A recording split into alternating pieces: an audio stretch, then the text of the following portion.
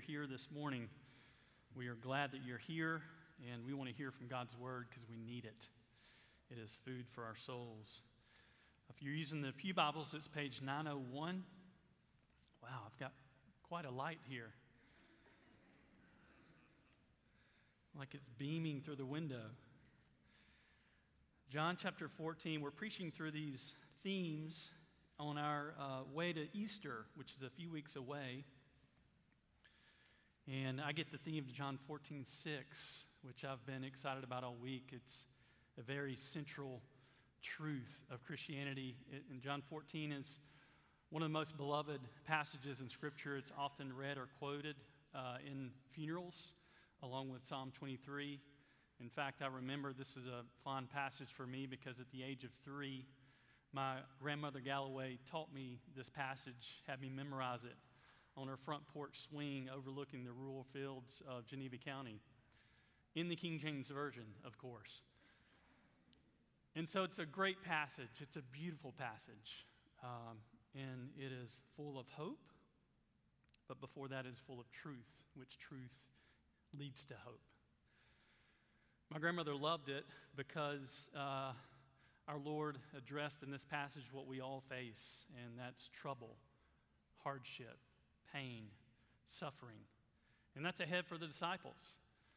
If you've ever studied it, in chapter 13, Jesus highlighted 3 major D's that were going to happen: his death, the disciples' denial, particularly Peter, and lastly, looming large, was his departure.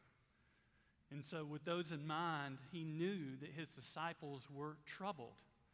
And so he approached his disciples to give an answer to their troubled hearts. I want to ask you a key question before we read our passage this morning. If someone were to ask you, what does it mean to be a Christian? How would you answer? Or if they asked, what is the heart of Christianity? How would you answer? I hope today gives us more insight into what that answer is. Let's read chapter 14. We'll read 1 through 7. We're mainly going to look at verse 6, but just for context, we'll read these 7 verses. Let not your hearts be troubled. Believe in God. Believe also in me. In my Father's house are many rooms. If it were not so, I would have told you that I go and prepare a place for you. And if I go and prepare a place for you, I will come again and will take you to myself, that where I am, there you may be also. And you know the way to where I'm going. Thomas said to him, Lord, we do not know where you're going. How can we know the way? Jesus said to him, I am the way and the truth and the life. No one comes to the Father except through me. If you had known me, you would have known my Father also. From now on, you do know him and have seen him. This is God's word. The grass withers and the flowers fade, but the word of our Lord stands forever. Let's pray together. Holy Father, we praise you that we do have access to you. Indeed, we are in Christ, and Christ is in you, and we are in God because of belief. Lord, I pray that you would stir up our belief. I pray that you bring clarity and hope as we look at what you've done, who you are, what you've said, what you've accomplished. Oh, Holy Spirit, help us. Illuminate our minds and warm our hearts with the truth of your word. And Lord, may the words of my mouth and the meditation of my heart be pleasing and acceptable in your sight, O God, my rock and my redeemer. We pray this all in the strong name of Jesus, and all God's people say, Amen. I've used this before, but I want to bring it up again. In 2005, Christian Smith, a professor of sociology at the University of North Carolina, wrote a book called Soul Searching. And that book was the distillation of his research, and what he did for his research was he interviewed thousands of American teenagers with religious questions. What do you believe? What do you believe about the afterlife? What do you believe about God? In general, how do you practice your faith? After that research, Mr. Smith saw consistent patterns of belief among teenagers, and he came up with a phrase that he found inherently expressing that belief. And this phrase is called moralistic therapeutic deism. And that's a lot of big words, and I'll explain. These words are three primary beliefs in the stream of broader Christian church culture. The first belief is that there are morals to obey, so that's the moralistic. Second, that God makes me happy, that's therapeutic. And third, that God is far removed from my everyday life, that's deism. In fact, they have 5 tenets. I asked Adam to put these up. These 5 tenets he pulled together because he was trying to think, how do people arrive to this belief in God?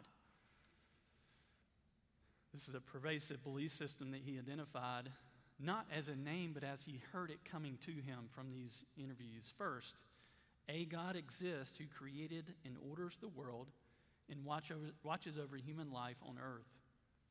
Second, God wants people to be good, nice, and fair to each other, as taught in the Bible and by most world religions.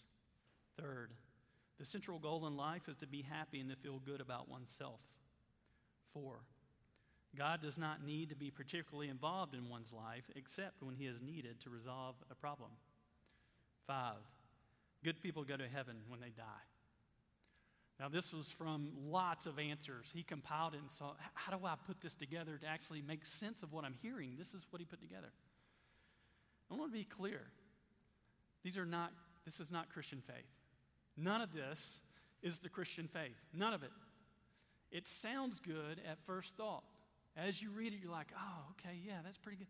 No, it's not the Christian faith. It's very antagonistic to the Christian faith. Why? Well, I think we see it here in our passage. Unfortunately, because the broader culture paints a picture of a distant God who wants us to keep the rules and pursue happiness at all cost, it leaks into the church, causing many to drift away from the truth of Scripture and the heart of the gospel. As a result, Jesus Christ is sidelined. Nowhere in those 5 did you see Jesus named at all. Jesus is sidelined and human moral goodness is highlighted to our demise. And I want to say, when Christ is not the centerpiece of your faith, you have no Christianity. When you can talk about God all the time, but you never utter the name of Christ or define what God you're talking to, you need to examine what you believe and what's in your heart. Jesus Christ is God revealed, and that's our main point. The heart of Christianity, the main idea, the heart of Christianity is fully displayed in the person and work of Jesus Christ. There is no true Christianity without Christ. There is no Christianity without Christ. It's not a religion just to be nice and good. It's a religion that worships Jesus with all your heart, soul, mind, and strength. He is your very desire in life, and you follow him with everything you have. How do we see this here in the passage? I want to just work through 3 points. All 3 of these could be standalone sermons, but we'll walk with Jesus points. I told Rusty and Stephen this week, I have 3 points already worked out. Jesus is the way to God. Jesus is the truth about God. And thirdly, Jesus is the life of God. Jesus first is the way to God. Secondly, Jesus is the truth about God. And third, Jesus is the life of God. All right, let's start with first point. Jesus is the way to God. First of all, I want to say the text here says the way, not a way. Religious pluralism says, well, there are many ways to God. As long as you're faithful to your own belief system, then you'll make it to God. Just be faithful in your belief system. No. That contradicts exactly what Jesus is saying here. In the original, in the Greek, there is a definite article, the. And there's a large difference between a and the. We have to square up with that. Jesus is the way. He says, I am the way. Neither does this passage indicate that Jesus shows the way to God.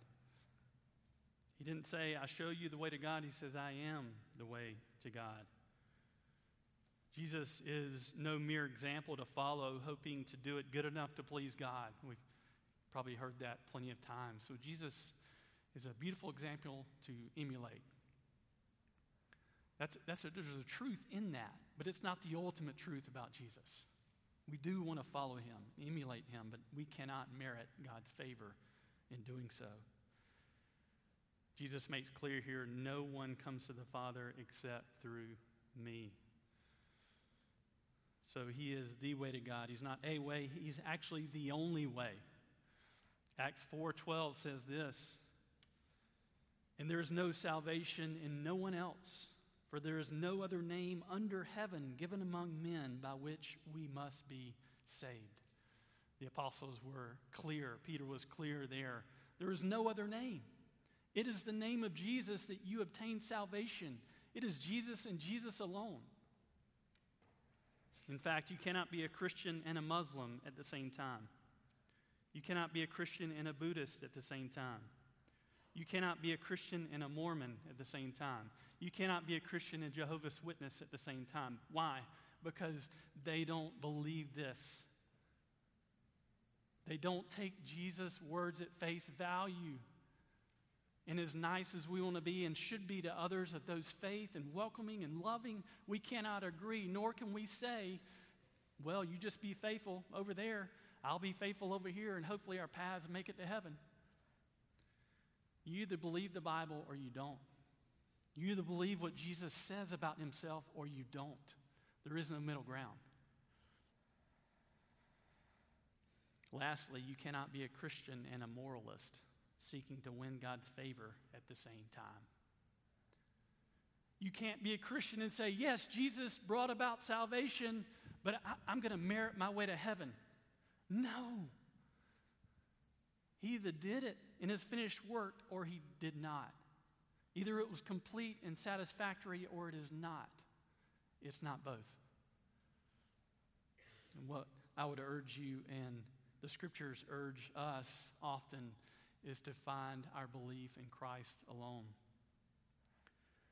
Recently, I had a sobering and weighty, and I'll say sad discussion with an 83-year-old man about the Christian faith. We'll call him Ted. I asked Ted, like many people I ask, well, hey, what's your spiritual background? I'd love to hear your story. And he tells me a story. He grew up in the church, was baptized at an early age, bounced around throughout life at different denominational churches. But he's in a church now, and he's been in that church for years. He was is a part of the church council, part of the handbell choir, and they've toured all over the world. And I said, great, that's awesome. I'm so glad you're a part of a church. So glad you've been committed to the church for your whole life. And I followed up with, like I do with most people. In fact, Rusty and I do this a lot with folks. We ask, we're all going to die, every one of us. We're all going to stand before God. When you die and you stand before God and he asks you, Ted, why should I let you into my heaven? How would you answer that? And his answer struck me. It was really sad. He said, I've done a lot of good things. I've been in the church. I've tried to do my best. I think I've been a pretty good person. And hopefully you'll let me in. And my question after that was, well, if that's the case, if your goodness lets you into heaven, why did Jesus have to come to die? It's a pivotal question we got to ask. Why did Jesus come to die if you can earn it? He said, well, I believe in the God of the Bible, the Old Testament. I pray to God all the time, and I just don't believe the New Testament. And I'm perfectly comfortable with my relationship with God, and I pray to him. I'm good. And Jesus is kind of my backdrop. He's kind of back there. He's my backdrop.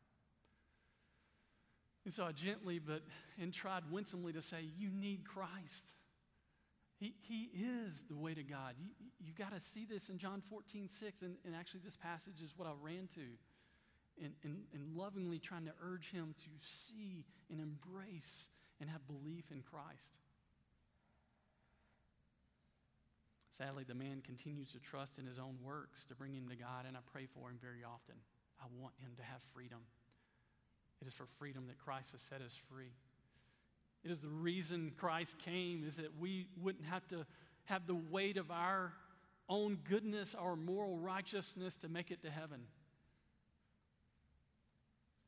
Theologian Jonathan Edwards stated this: your good works cannot keep you from hell, much like a spider web cannot keep a rock from falling to the ground. I want to urge you this morning, if you're trusting your works in any way possible, turn to Christ. He loves you. He's urging you, throw all of your faith on me. Know me and know the Father as a result, and I will take you to myself. This is what he's telling his disciples. So Jesus is the way. Secondly, our second point, Jesus is the truth about God. Jesus is the way to God. Jesus is the truth about God. Again, the Greek is very clear. It's not a truth. It's definite article, the truth. Seeking truth without examining the life, death, and resurrection of Christ is as futile as teaching a frog to whistle. If you think you can get truth without Christ, you are mistaken. He is the truth. He didn't just say, I spoke the truth, I'm telling you the truth. He did those. He says, I am the truth.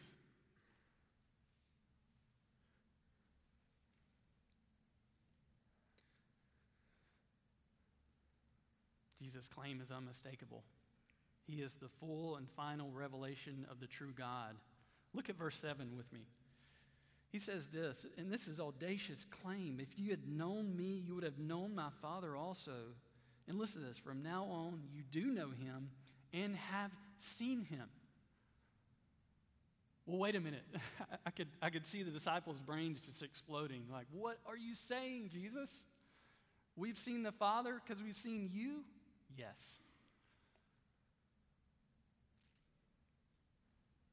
The writer of the letter of Hebrews begins his letter this way.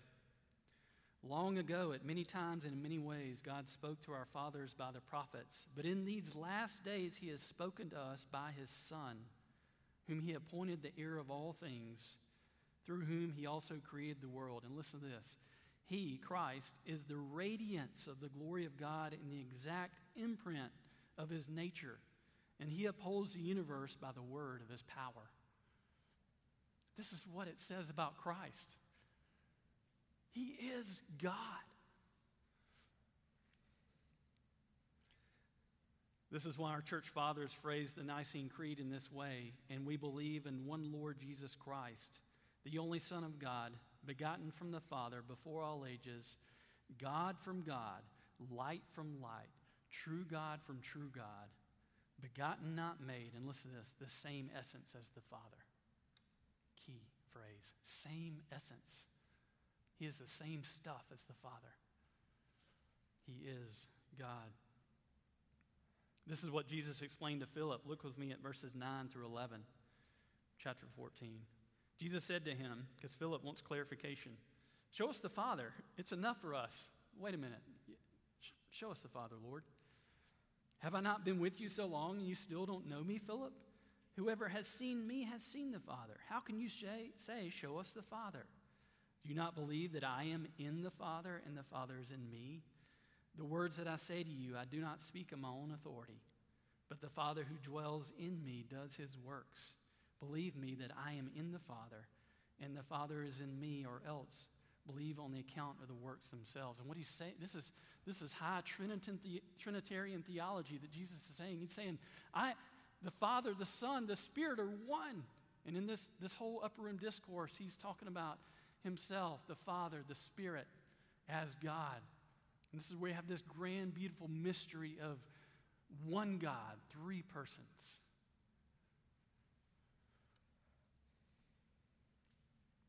Jesus' claim here even broke the Jews' conception of the Messiah. In their minds, the Messiah was a man who would throw off the shackles of Rome, restore the kingdom of Israel, and sit on his throne displaying the glory of Israel right then. But what God had in mind was so much more glorious. God came down himself in the person of the Son, took on human flesh, the lineage of Judah, in order to save his people not from Rome, but from his own wrath and judgment. This is the gospel. Jesus was no mere man. Jesus is God, not a creation of God, not lower than God. He is equal in power and glory. He is the full and final revelation of God until he returns and all is made new. You want to know what God is like? Look at Jesus. Do you want to know what God thinks? Look at Jesus. Do you want to know how God relates, speaks, loves? Look at Jesus. Do you want to know how God saves? Look at Jesus. Our last point, Jesus is the life of God. So he's the way to God. He's the truth about God. He is the life of God. He's not merely an example to follow. I keep saying this because it's such a trap for us to believe that somehow we can emulate the life of Christ without the power of Christ through belief in him. The truth is, we're absolutely incapable of that. Without the power of Christ and the application of the power of the Spirit, we cannot live the Christ life. He is the power of God to us and in us. This Greek word here is zoe, which means life, or more clearly, to be alive. That's where we get the name Zoe. It constitutes breath, energy, ability, and the power to live. In fact, John begins his gospel with this in chapter 1, verse 4. In him, Christ, was life, and the life was the light of men. Then in John 4:14, Jesus stated, "But whoever drinks of the water that I will give him will never be thirsty. The water that I will give him will become in him a spring of water welling up to eternal life." Later in John 5:21, Jesus stated, "For as the Father raises the dead and gives them life, so the Son gives life to whom he will." The Apostle Paul reiterated in 1 Corinthians 1:24, "But to those who are called, both Jews and Greeks, Christ is the power of God and wisdom." So we need power. We don't just need truth. We need resurrection in our souls. And we're reborn to life because of Christ, the Christ life that is given to us by way of the Spirit awakening us and us seeing the light, seeing Christ for who he is, embracing him, calling him Lord and Savior, loving him for all of our life.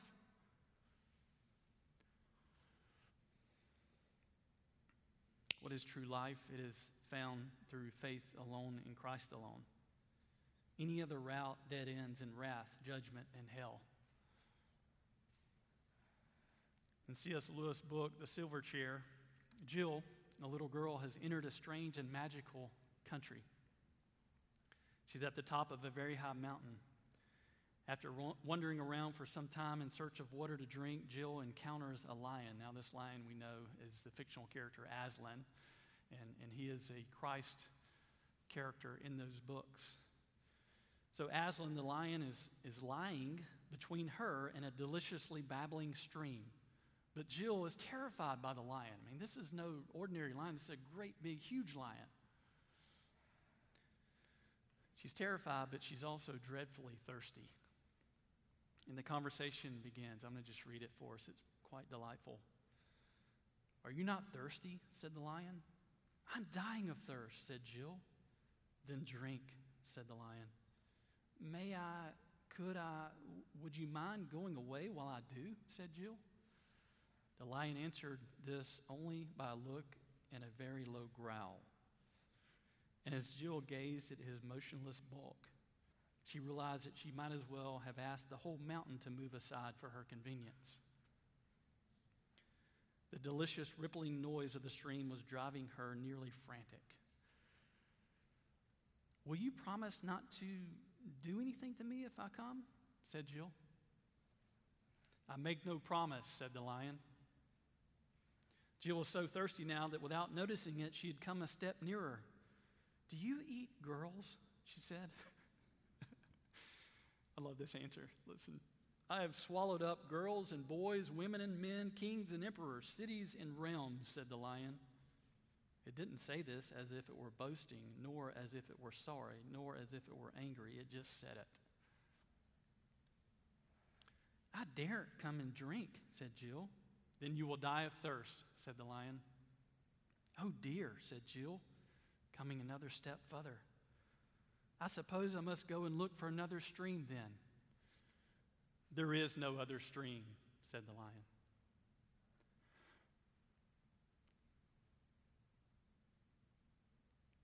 Christ is living water. He is the stream. He is God enfleshed. He is the way, the truth, and the life. No one in this room or in this world comes to the Father except through him. Let's pray. Oh Lord God, thank you for such a beautiful Savior. He is both majestic and bold and powerful, yet kind and gentle and lowly. Thank you that we have a beautiful, wonderful Savior.